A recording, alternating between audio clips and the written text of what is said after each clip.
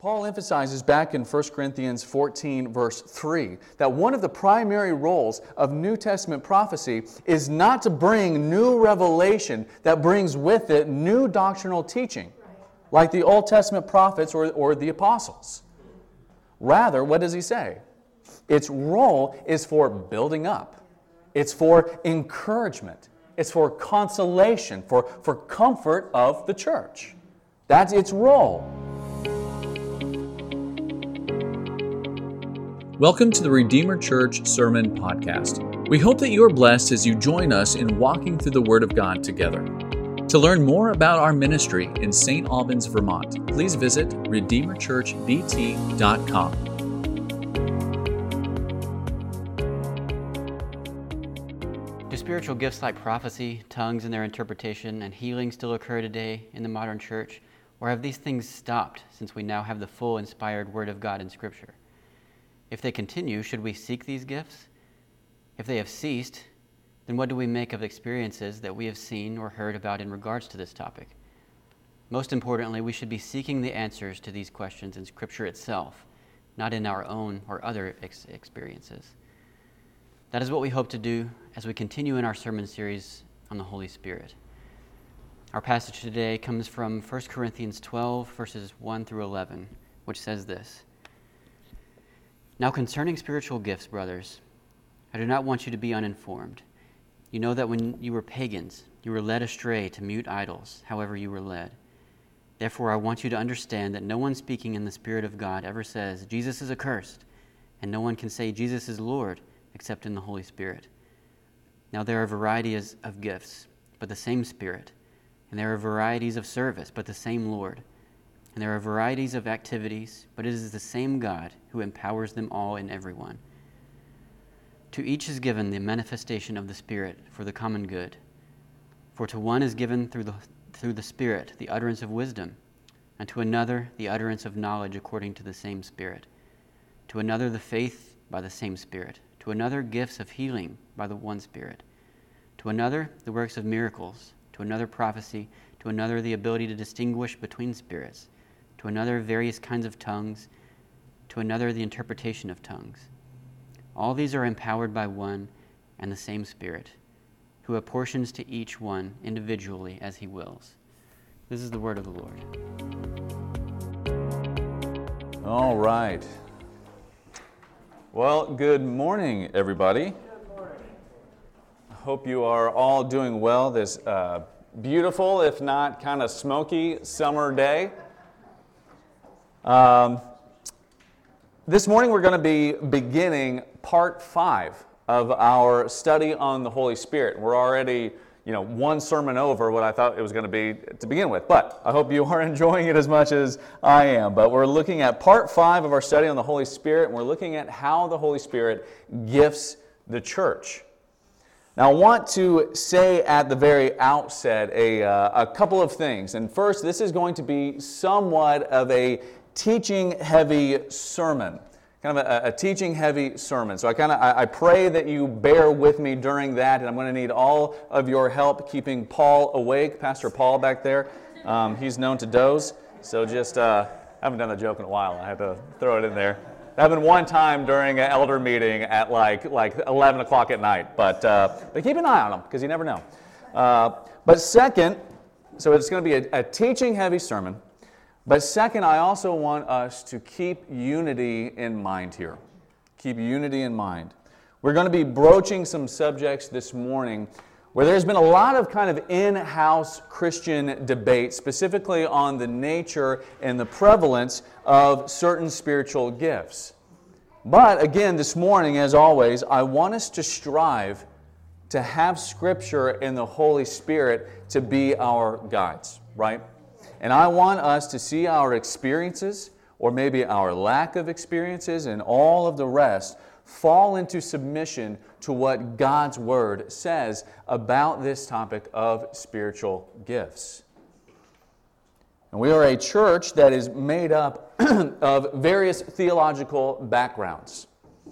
And so there will be some kind of differing opinions on this particular subject. And so in this, I want us to really strive to have grace and unity here. recognizing that this topic that we're about to kind of explore together is not a salvific issue.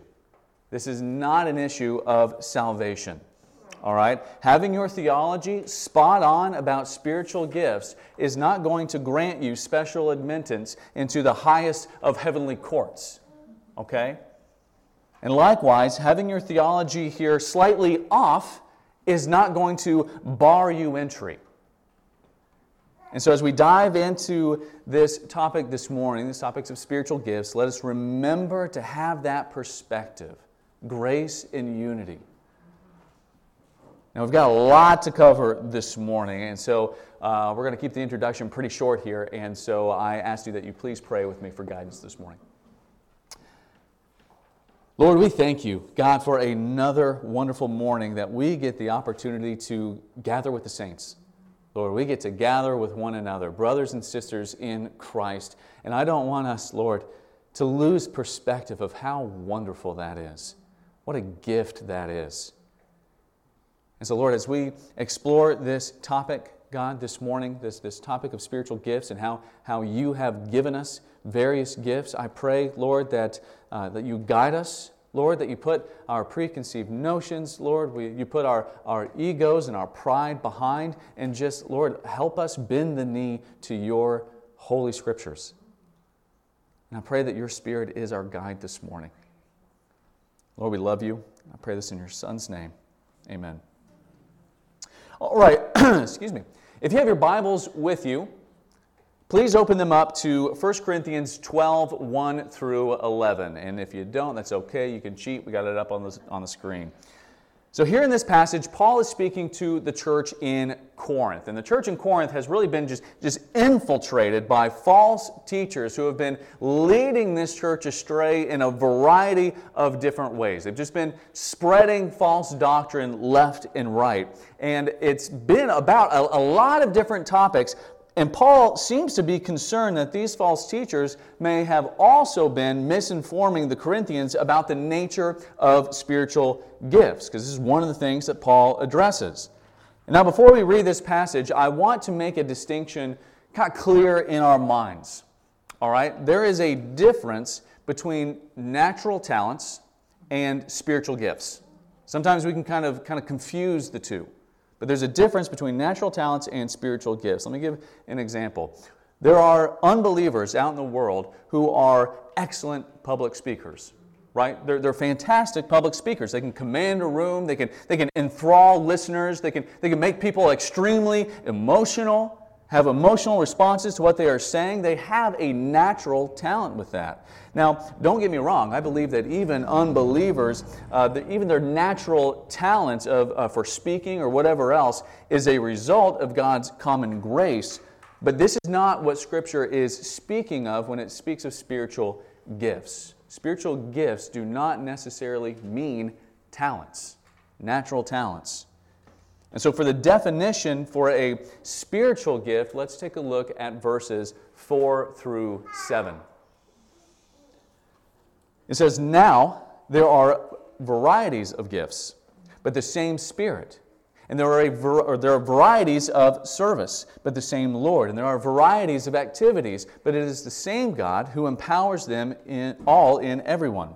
To each is given the manifestation of the Spirit for the common good." And so that's our definition, right? A spiritual gift is just that. It's a gifting. It's an equipping for service, and it's an ability to perform various activities that is given to the members of the church by the Holy Spirit, and it is fueled by the Holy Spirit.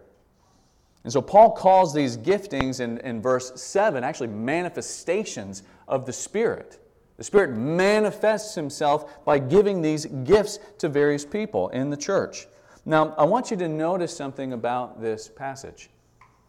Spiritual gifts, these supernatural endowments of the Holy Spirit, are not relegated to only a certain class of Christian. They're not relegated to a certain class of Christian. Gifts are not only given to the leaders or the elders or the deacons, but these spiritual gifts, or the Spirit rather, gives these gifts by His grace freely to every single believer. Every single believer. Now, if you jump down real quick to verse 29, you'll see that not every believer is given every single one of these gifts. We don't just have this big list of gifts, and as soon as you become a Christian, you get all of the gifts of the Holy Spirit. That's not what Paul says. But every believer has, at the very least, one spiritual gift. And for me, I think that's amazing. I think that's awesome. You, believer, whether you feel like you do or not, have been given a spiritual gift, maybe multiple spiritual gifts, by the Holy Spirit. You've got one. If you are a believer here in this room, you have some sort of gift that has been specially given to you by the grace of the Holy Spirit. That's an amazing thing. Now, a quick aside. There can certainly be overlap with natural talents. Spiritual gifts and natural talents, they can have some overlap. Somebody who is naturally talented at teaching before they became a Christian may also be given the spiritual gifting in teaching when they become a Christian. So there can be overlap there. But at the same time, I do not want you to limit your thinking of the Holy Spirit's giftings to something that you just feel like you may have a natural talent for.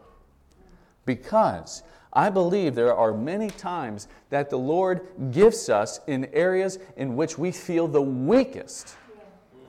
And I believe this was the case for Paul, right? The Apostle Paul. He was obviously spiritually gifted at speaking and at teaching and at preaching, right? That's obvious. But how does he describe himself? Right, yeah. 1 Corinthians 2, he says he didn't come to Corinth speaking eloquently. And so from the world's perspective, Paul would not be considered a naturally talented speaker from the world's perspective. But that is the beauty of spiritual gifts and the Lord who gives them to us. Often in spiritual giftings, the truth of 2 Corinthians 12:10 is displayed, that in our weakness, the strength of the Lord empowering us is on display. So I think we spend too much time trying to find out how we are talented and kind of confuse those things with spiritual giftings. And if we don't feel like we have any talents, then we feel like we don't have any spiritual giftings. And that's just not the case. And personally, I believe when you begin to serve, even in ways that you feel uncomfortable in, you will actually find that the Lord has gifted you to perform the task at hand. And so I think it's hard to learn your spiritual gifting without first stepping out faithfully in service. Whether that be evangelism or kids ministry or leading a Bible study, welcoming people into your home, being hospitable or evangelizing and so on. Without first making those faithful steps, it can be hard to find out where God actually has gifted you. Now when it comes to these spiritual gifts that the Spirit gives to all of the church, there is a certain nature to those gifts, other than spiritual, of course. But look again at verse 7 of our passage. Verse 7. It says, "To each is given a manifestation of the Spirit." And what is the purpose of these manifestations of the Spirit? It is for the common good. It's for the common good. And so Paul is saying that the gifts we are given are to be others-oriented. They're to be others-oriented. We are given gifts to build up, to enrich, and to edify the body. And this is actually repeated by Paul in Ephesians 4:11 through 12, when he lists a variety of gifts given to the various people in the church, and he emphasizes that these gifts are given to the saints in order to equip them for the work of ministry, for the building up of the body. And so spiritual gifts are not given to you to kind of just hoard to yourself. Spiritual gifts aren't given to you to just edify yourself, but to use in service to others in the body. That's the whole purpose of spiritual gifts. It's for others, not for you alone. And friends, each and every one of you has a gifting that God truly desires for you to use to build up your brothers and sisters in Christ, to minister to them, and to serve them. And friends, also, your gifting, whatever it may be, is indispensable to the church. It's indispensable to the church. Verses 12 through 15 here in 1 Corinthians 12, we're not going to read it, but verses 12 through 15 is really Paul's explanation of how every member of the church body is valuable and needed. As one theologian wisely pointed out, we must guard against this self-deprecation that can often kind of come inside of us. Again, and it's the mentality that really says, I am no good. Right? The church doesn't really need me. I've got no giftings. I've got nothing to give. No one needs me. That's a self-deprecating mentality that we're not called to have. The reality is, if you are in a church, and if you are a follower of Jesus, then you have been given gifts by the Holy Spirit for the sake of the church. Full stop. Full stop. But at the same time, that same theologian also said that we must also guard against self-exaltation. We must guard against the mentality that says, well, I've got quite a few giftings, and so the church really needs me. Right? This mentality says that actually I'm great and you're no good. I don't need you. Right? But the truth of Scripture, the truth that God, through His Word and through the very DNA of how He has built His church, reveals to us the truth that we actually need each other. We need each other. We desperately need each other. We need the giftings that God has given each one of us. And He, friends, has sovereignly brought us together in this body because we need each and every single one of our spiritual gifts. Paul then gives a list of several spiritual gifts in verses 8 through 10. Gifts such as utterances of wisdom, of knowledge, of extra measures of faith, of healing, tongues, and interpretation of tongues. And now this list is not exhaustive.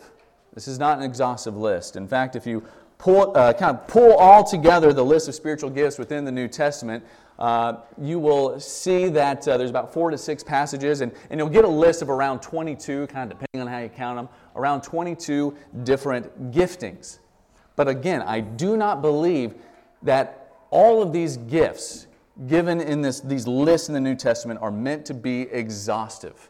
I don't think that there are just these 22 gifts and then the Holy Spirit just kind of dispenses from those 22 gifts in the church. I don't think that's really what Paul and the writers of the New Testament are trying to get at. I believe that these lists are meant to give us more of a general understanding of the gifts the Holy Spirit apportions to us rather than just being this exhaustive list. In Romans 12, 6 through 8, 1 Corinthians 12, 4 through 11, 1 Corinthians 12, 28, and 1 Peter 4, 11 are those primary passages where you will find these lists. If you need that, again, I forgot to make a slide for it, sorry. But if you need those lists afterwards, then come find me. But it's important that if you do read those, it's important to note that as you read through some of those passages, you will see some of these spiritual gifts kind of overlapping. And again, these are meant to just give you a general understanding of these gifts and not meant to be an airtight list. But as you read these lists on your own, you will also see giftings such as the gift of evangelism and hospitality and serving. Now, I don't want you to make the mistake of thinking that because you don't feel like you have the gift of evangelism, that therefore you don't have to go out there and evangelize. Or if you feel like you don't have the gift of hospitality, you therefore don't have to be hospitable. You know, you've got the freedom to be a jerk. That's not the case.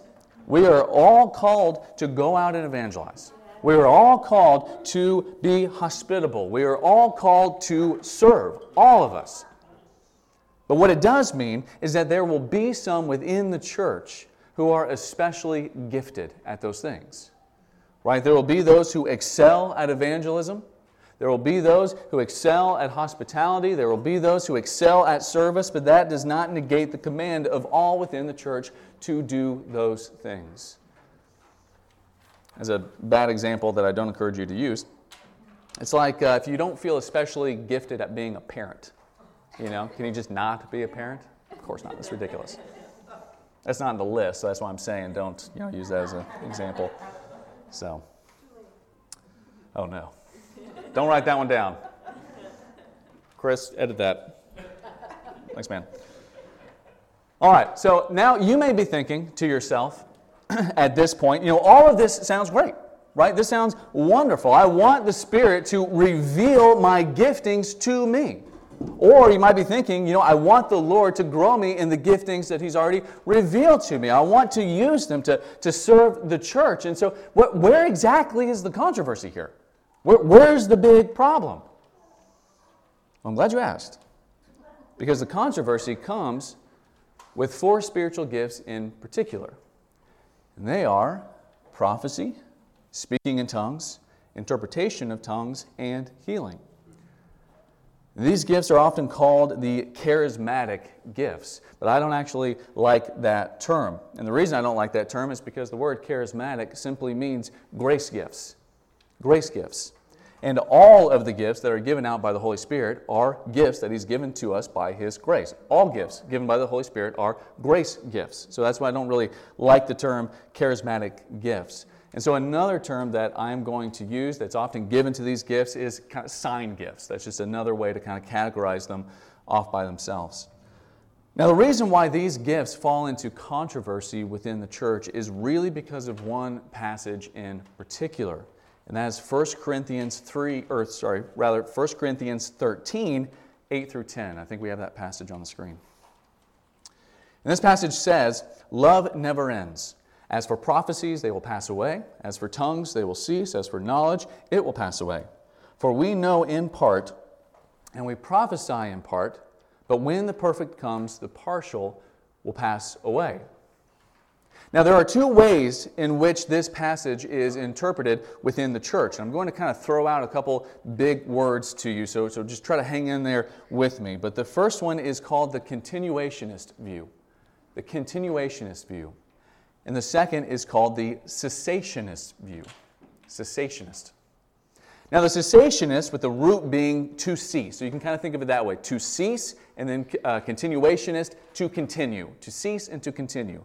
So the cessationist view interprets this passage by saying that those specific sign gifts, the gifts of prophecy and tongues and the interpretation of tongues along with it, and they kind of throw healing in there as well, have all ceased.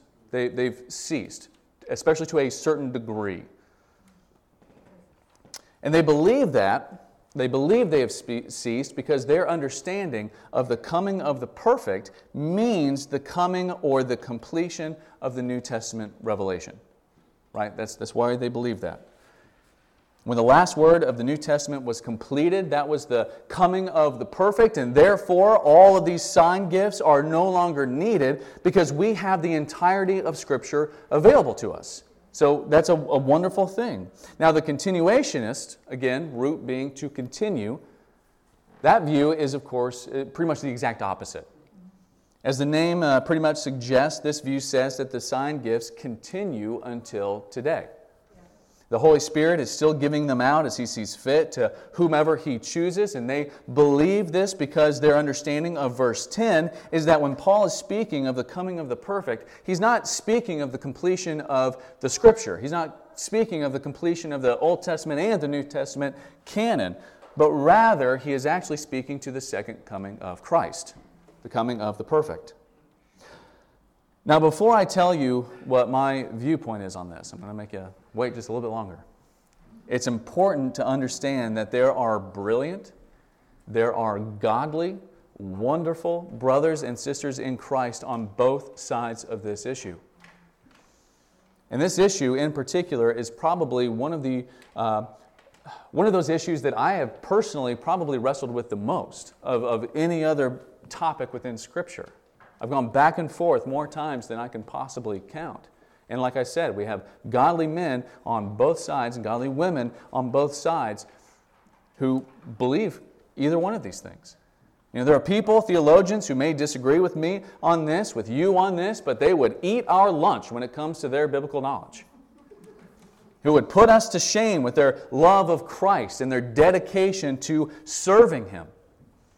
And so I do not want to see any of us within this church, within Redeemer, believing that our view on this is a litmus test for faith. Let that not be found here. Now, to lay my cards on the table, I've actually somewhat recently come to the conclusion, unless convinced by Scripture otherwise, that the Scripture teaches the continuation of the sign gifts. I'm actually going against my spiritual grandfather, R.C. Sproul, here. And my reason for this is actually found in the following verses, 1 Corinthians, And my reason for this is found in the following verses of 1 Corinthians 13, verses 11 through 12. But let me read verses 8 through 12 so we can kind of get the fullest context that we can get here. It says, "Love never ends. As for prophecies, they will pass away. As for tongues, they will cease. As for knowledge, it will pass away. For we know in part, and we prophesy in part. But when the perfect comes, the partial will pass away. When I was a child, I spoke like a child. I thought like a child. I reasoned like a child. When I became a man, I gave up childish ways. For now we see in a mirror dimly, but then face to face. Now I know in part, then I shall know fully, even as I have been fully known." So I believe that Paul is saying that all of these gifts that we experience now, including the sign gifts, are just meant to give us a taste of what is to come when Christ comes again. And so rather than the perfect, meaning the closing of Scripture, I believe within the context of verses 11 through 12, Paul is actually speaking of the coming of Christ. Because a lot of this in verses 11 and 12 is really talking about our glorification. Right? Our final glorification, when everything, our bodies and our minds and our spirits will be completely glorified and everything will be revealed to us and we'll be able to see Christ face to face. That's the description that we get of the second coming of Christ. And so when Christ comes again, all of these gifts that have essentially been these kind of placeholder blessings until the true glory of Jesus returns will pass away because they will no longer be needed. They won't be needed. The church will no longer need to be built up and encouraged by these particular gifts, by one another, because the church will have finally reached full maturity when we see Jesus face to face. But until that day comes, I do believe the sign gifts will continue to be distributed by the Holy Spirit when and where He desires. And so that is my leanings on this issue. That is where I sit. And again, friends, there is room for graceful disagreement here. And I really stress that word, graceful. Graceful disagreement here, all right? Now, my goal that I had for this sermon was to actually look at each one of these sign gifts and put them within their proper biblical context and definitions. And the reason I wanted to do this is because I believe that they have been gravely misunderstood and even abused within many churches and in many denominations around the world, and flat out ignored by others. But there are many churches and events in which you will see things such as healings or speaking in tongues or prophecy in ways that are absolutely foreign to what the Bible describes. There are an untold number of charlatans and false teachers, wolves in sheep's clothing, that have hurt and led astray many people because they have warped these gifts that the Holy Spirit gives into avenues for their own gain and to puff themselves up. But then there are others who are just simply misinformed, who sort of look at the surface level teachings of these sign gifts and they don't really dig into what these are supposed to look like when they're truly manifested for the common good. But the result can often be the same, an exercising of these gifts in a way which is foreign to the biblical definitions of them and the biblical functions of them. And so I'm going to be bold enough to say that when those things happen, it's not truly a manifestation of these spiritual gifts. Rather, it is either deception, whether that deception be from a human being or more demonic origins. There are certain experiences all around the world from a variety of different world religions like voodoo or witchcraft or even African tribal religions that actually look exactly like how some of these denominations and some of these churches claim to experience these so-called charismatic gifts. And so I believe that it can be deception or it can be emotionalism. Having a religious experience and kind of getting swept up in the emotion, not stopping to look at how Scripture defines some of these things that you experience in these high emotional settings.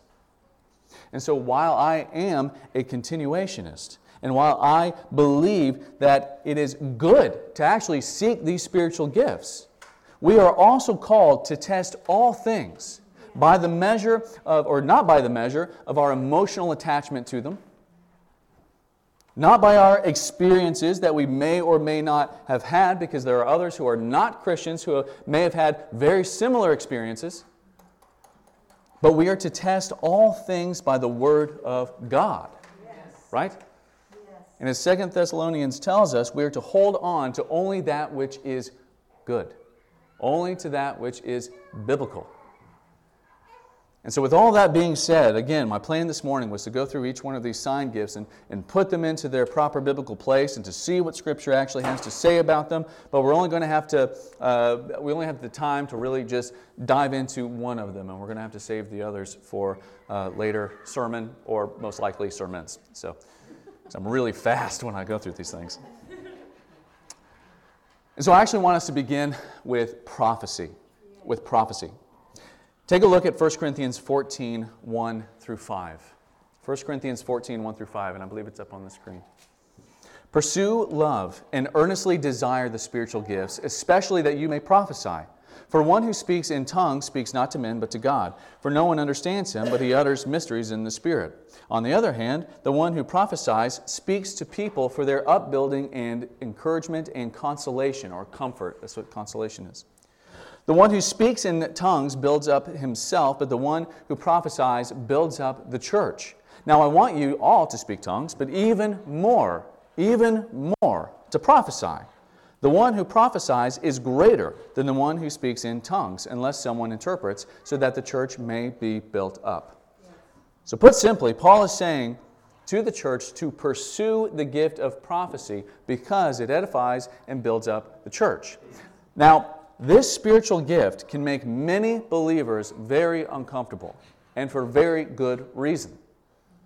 The question we must answer is, are continuationists saying that there are a bunch of Jeremiahs and Isaiahs walking around right now, speaking the very words of God, receiving new divine revelations that are on the same level of authority and infallibility as Scripture? And if so, why would we even need, or rather, why would we even need prophecy if we have the Bible? Is that not enough?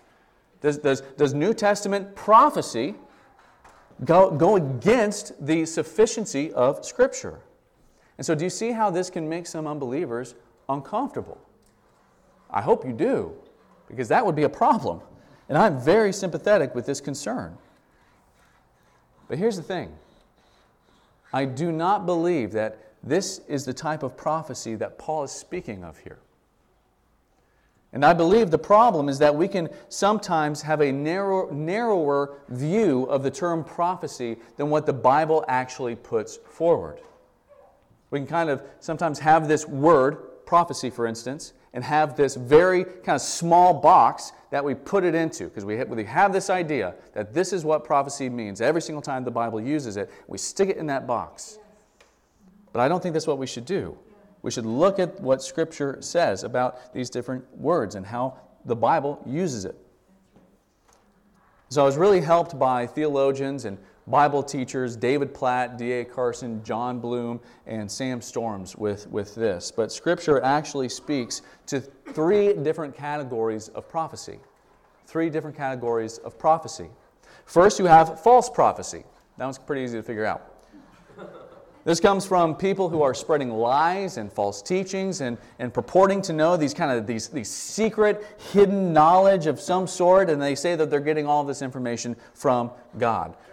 So Deuteronomy 13:18 and Jeremiah 23 are a couple of places that talk about such false prophets.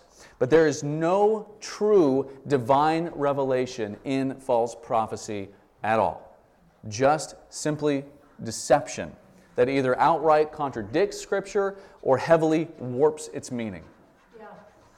Next, we have true prophecy. True prophecy, which is what we see in the likes of the Old Testament prophets, such as Isaiah, Jeremiah, Ezekiel, and so on. Now, true prophecy is kind of the polar opposite of false prophecy in that it is direct revelation from God to the prophet. Most notably, this revelation is not just a feeling that these prophets get, but rather it is direct speech from God to the prophet, which results in the infallible, inerrant words that we have in the Old Testament Scripture. All right? Now, the New Testament was put together just a little bit differently than the Old Testament. The New Testament contemporaries for the prophets were the apostles. Who, when teaching the things that Jesus taught them, I believe were speaking and teaching with the same infallible speech as the Old Testament prophets when delivering messages from the Lord. And that's not just my thinking. This is Paul's argument in 1 Corinthians 2. Now, we also believe that the Holy Spirit moved in the Old Testament and the New Testament writers in a special way in which everything that they wrote was inspired and breathed out by God, right? That's 2 Timothy 3:16, right? It's God-breathed, theopneustos, making what it says and teaches infallible and without error. And sadly, that's a doctrine that has a lot of controversy around it right now, which is crazy to me. And so for simplicity's sake, we can put kind of all of this within that same category. We can put the New and Old Testament writings as infallible prophecy and the Old Testament prophets as infallible prophecy that resulted in Scripture and is authoritative to all. And so we have false prophecy, then we have true prophecy, which resulted in the Bible. And I do not believe what Paul is calling prophecy here in 1 Corinthians 14 actually fits into either one of these first two categories. I believe, borrowing the language from John Bloom, that the way Paul thought of prophecy in the New Testament church aligns more accurately with prophecy as Holy Spirit prompted, subordinate revelation that readers would expect to be partially or fallibly spoken, and was therefore intended to be tested against and subject to the teaching of Scripture.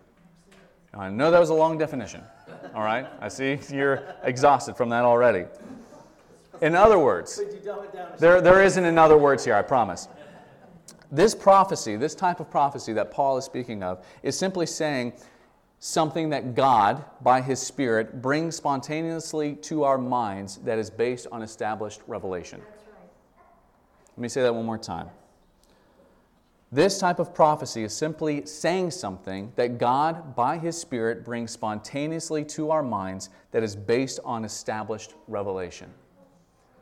What I mean by that is that someone gifted with prophecy is not a new Paul or a new Jeremiah walking around getting this direct revelation from God to give to the church that should be seen with the same type of authority and infallibility as Scripture, right? Absolutely. Because if that was the case, then everything that they said, you better be writing it down, because it's going to be in the next edition of the Bible. Rather, this is the Spirit speaking to us, prompting us to speak based on what is already in this book, and is to be subjected to testing by this book. Now, there are several reasons why I believe that the New Testament prophecy belongs in this third category. We're not going to be able to go through all of them, but one that is most compelling to me, that again, John Bloom and D.A. Carson pointed out, essentially lies in the command from Paul to the church in the very first verse of 1 Corinthians 14. You see here that he is commanding all of the church, not just a select few such as the elders, to earnestly desire spiritual gifts, but above all others, even tongues, earnestly desire prophecy. He is commending that to all of the church, all of them. This is an unqualified command. And not only that, but he commands it without any sort of warning whatsoever to those who would be speaking about speaking falsely, about speaking false prophecy. Now, contrast that, I don't know the emphasis there, but contrast that with Deuteronomy 13 and Deuteronomy 18, which has major and dire warnings for those who would be false prophets. And so the lack of such warning here seems to suggest that a different type of prophecy is at play here in the New Testament church. One that would be presumed to be Spirit-prompted, but would be fallibly communicated, not meant to be taken at the same level as Scripture. So also, kind of along those lines, in James 3:1, James warns those who would seek to be teachers that they would need to be careful because they would be under stricter judgment if they prove to be false teachers. Now, you would think if prophecy, or if the prophecy that Paul had in mind in the New Testament was the same authoritative, infallible, scripture-level type prophecy, that James would have mentioned that here as well. But he doesn't. He doesn't mention that here at all. In fact, there's really no warning to the church in regards to seeking the gift of prophecy in the New Testament at all. There's no warnings. The church is simply told to do it, told to pursue it. And I believe this is because it is simply a different category of prophecy altogether. However, as 1 Thessalonians 5:19 through 21, which I think we have that passage too, tells us, do not quench the Spirit. Do not despise these prophecies. Do not despise prophecies as defined as we just went through. But test everything. Yeah. But test everything and hold fast to what is good. Yeah. We aren't to take a word from somebody, whether it be prophetic or not, at face value.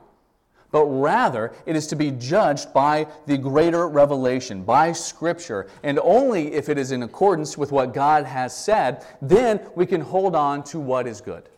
Right? Likewise, further down in 1 Corinthians 14 and verse 29, Paul says that if there are prophets speaking, others in the church are to weigh what they say. They're to weigh what they say. They're not to sit in awe and write down every word and become a really creepy cult. That's not what's going on. They are to weigh what they said. And weigh it against what? God's Word. Scripture. Right. Their utterances are not to be taken as infallible and authoritative. Now, another reason I believe this type of prophecy is different than Old Testament type of prophecy is the way that Paul describes its role in the church. Paul emphasizes back in 1 Corinthians 14, verse 3, that one of the primary roles of New Testament prophecy is not to bring new revelation that brings with it new doctrinal teaching, like the Old Testament prophets or the apostles. Rather, what does he say? Its role is for building up. It's for encouragement. It's for consolation, for comfort of the church. That's its role. And to be completely honest with you, I believe when people experience this gift of the Holy Spirit, they don't even know they're doing it. That's my particular view on this. Because if you ever had an experience when you're speaking with someone and they pour out their heart to you, and out of seemingly nowhere, a passage comes to your mind and you're given words to say that you didn't even know were in you to say. Right? Have you ever had that experience? Or has someone maybe come to you and spoken biblical truth to you about something that they would have no idea that they would have known was going on in your life? Does that make sense? Yeah. And have you ever been to a Sunday morning service that spoke... All right, well, move on. But have you ever been to a Sunday morning sermon that spoke so directly to you that you wonder how the pastor could have known that you were wrestling with a particular problem that was addressed in the sermon? Have you ever experienced that? I believe moments like that are the Spirit's manifestation of this gift. It is not some Old Testament prophetic God speaking audibly to you like Moses in the burning bush, but the Spirit miraculously prompting you to speak scriptural truth to those who are in the church. So it's got to be in you already. Right, that was the Holy Spirit. It has to be in you already. Right. To discern. Yeah, it brings to light, it brings to mind these things. Now, I believe that this is most often how the Spirit manifests His gifts in His church, and it is to build up, it is to encourage, and it is to comfort one another, not to be this grand show. Now, what I just described is not the only way that Paul says the Spirit manifests this gift of prophecy here in 1 Corinthians 14. But before I tell you what the next part is, let me read this quick story to you from Charles Spurgeon, one of the greatest preachers of the last 300 years. Now, when I read this story, I do want you to keep in mind that Spurgeon was a cessationist. He claimed to be a cessationist. So just kind of keep that in the back of your mind. It says, he, Spurgeon, suddenly broke off from his sermon subject, and pointing in a certain direction, said, "Young man, those gloves you are wearing have not been paid for you, or have been paid for. You have stolen them from your employer." Now, at the close of the service, a young man, looking very pale and greatly agitated, came to the room which was used as a vestry and begged for a private interview with Spurgeon. On being admitted, he placed a pair of gloves upon the table and tearfully said, "It's the first time I have ever robbed my master, and I will never do it again. You won't expose me, sir, will you? It would kill my mother if she heard that I had become a thief." Then it continues. Spurgeon reflected on this occasion and said, "I could tell as many as a dozen similar cases in which I pointed at somebody in the hall without having the slightest knowledge of the person or any idea that what I said was right, except that I believed I was moved by the Spirit to say it. And so striking has been my description that the person have gone away and said to their friend, 'Come and see a man that told me all things that I ever did. Beyond a doubt, he must have been sent of God to my soul, or else he could not have described me so exactly.'"